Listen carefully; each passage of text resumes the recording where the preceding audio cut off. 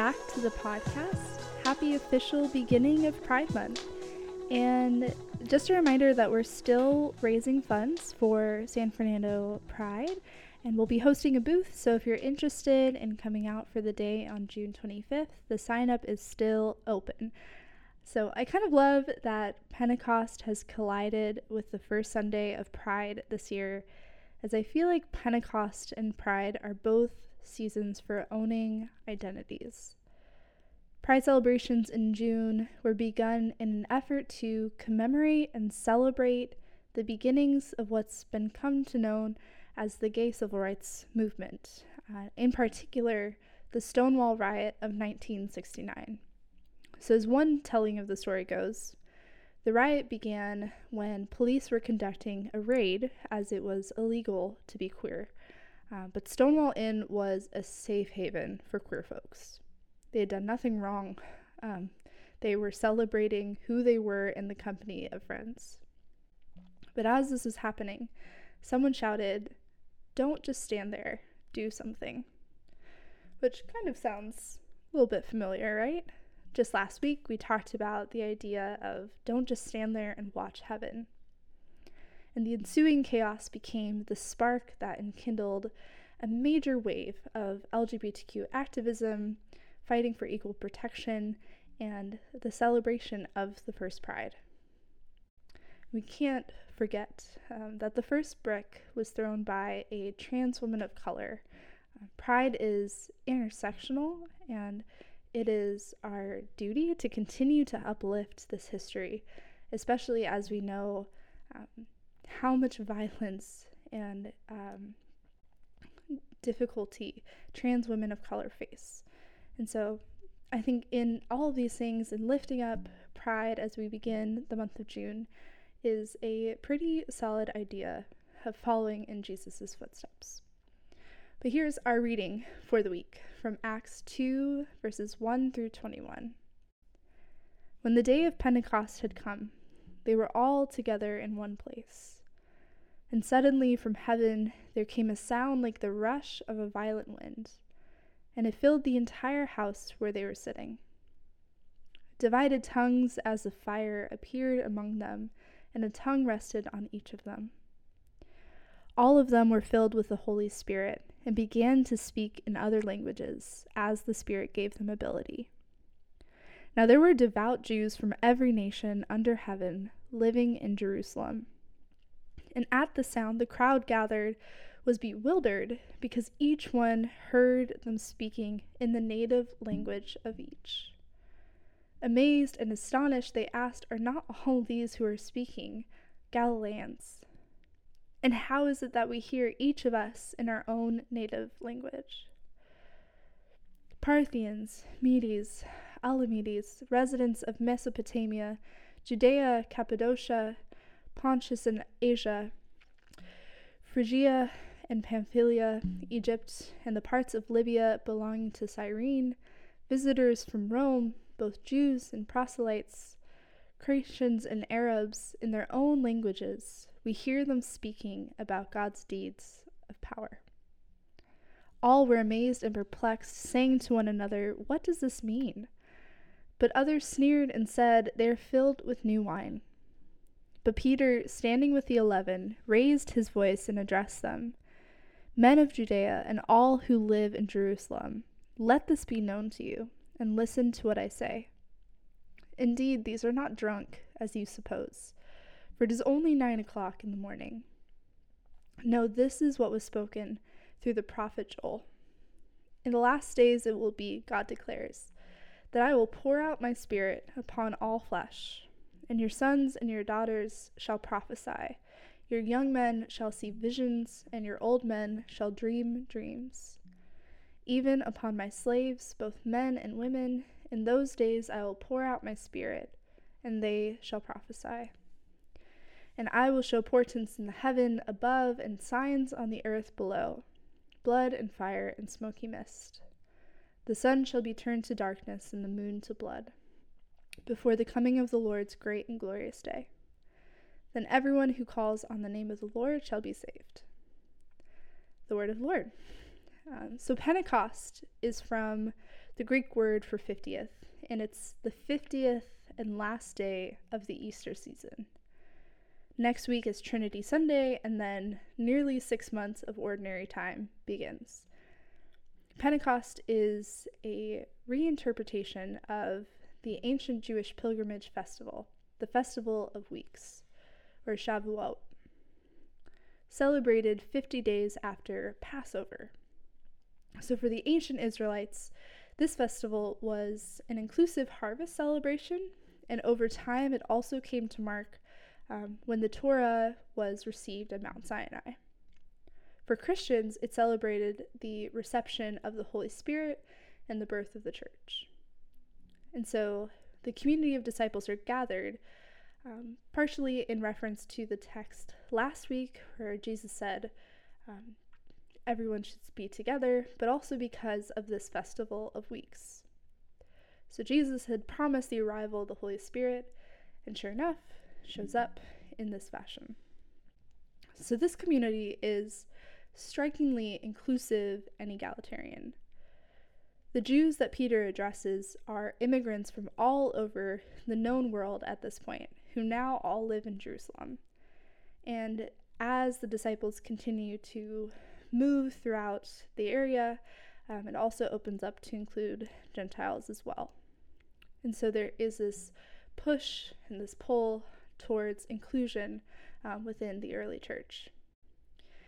And it's interesting that we get this cast of the church as a diverse and prophetic community, that there were meetings in homes, that there were meetings run by men and women, and it continued to move in this kind of communitarian ethos that extended to the church's social organization as well.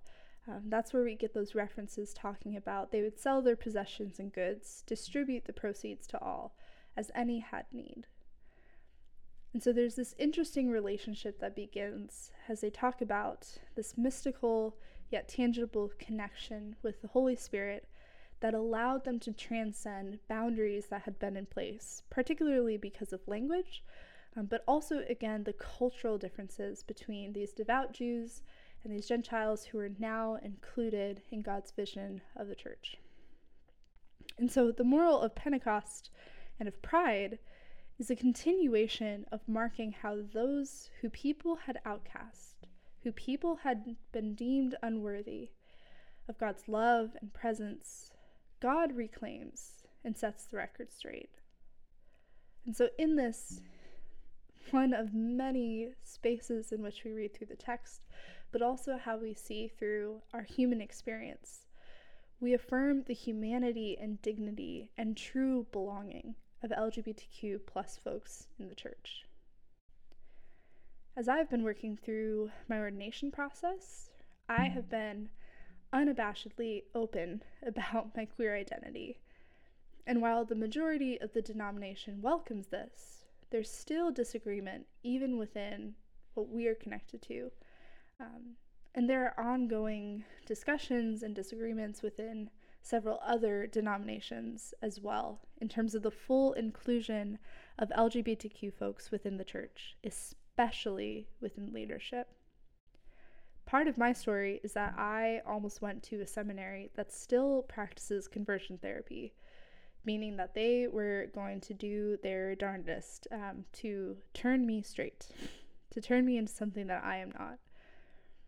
Thankfully, I was able to uncover this before attending and completely 180'd a month before enrollment and found Chicago Theological, which is where I just graduated from, where they affirm the full spectrum of identity and really give you plenty of tools to participate in LGBTQ inclusion and justice work, especially within the church. Something that I will never forget, though, is that the first time I even came across Mission Hill's website, it was obvious that welcoming and affirming queer folks was never a question if I were to attend. However, we also know that queer folks still face violence and murder at an alarming rate in just the general world. And as we see Roe versus Wade endangered, we also know that protection for LGBTQ folks is at risk. Right? Hate crimes still occur within the US, and it's still illegal to be homosexual in multiple countries. So obviously the work isn't done. And yet we hope to be a space here at Mission Hills of respite, knowing full well we can't solve the world's goal of inclusion overnight. But for us, for here, it is not a question. For queer folks, you can be here and you don't have to pretend. You don't have to measure up to an invisible reference point. Here, you can just be. And in the midst of the balance between the experience of queer joy, queer pain, we are here. We're not going anywhere. And both seasons of Pride and Pentecost seem to be grounded in experience of the life-giving connection between one another, between our identity and the divine, and the knowledge that this is who you are supposed to be on purpose. And Peter was not ashamed to stand up and speak out in the face of judgment, and neither were the men and women at Stonewall ashamed to stand up and speak out. And like Pride, Pentecost is a time where we get to be proud to be part of the church, to open ourselves up to a renewed sense of what the Holy Spirit is doing, and hopefully that propels us to move forward as we seek to live life in justice, that's love in action. It's love done not just, in the space of the church, but it's one that we're not ashamed to share. And I think the call within this passage and within Pentecost and within Pride is then we need to listen to the voices of queer people, especially queer people of color, to lead us in the future of the church. A church can only be safe for all of us if it is safe for the ones who've been pushed the farthest to the margin. I think God has given us instruction to pay attention to who has a unique and equally important image of God to share. I love that Peter used almost his privilege to direct the Jews to listen to these Galileans, and that God empowered them to speak in a way that would be heard, that would meet people where they're at. And for me, and I hope for many, that is gospel. That is what it means to live into the space of inclusion. And I know we've had this conversation more times than I can count. And so sometimes it can be hard to figure out a new angle to talk about why it's so important that we show up as queer affirming, to say that we are not whole as a community unless queer people are part of the table. That I think is powerful, and that is radical in comparison to how we've seen queer people treated. And so I just hope that we can share some time in dialogue, share some time just in celebrating one another, whether you identify as queer or an ally. We are all part of a family, and we're all necessary to be able to move the space of queer inclusion forward.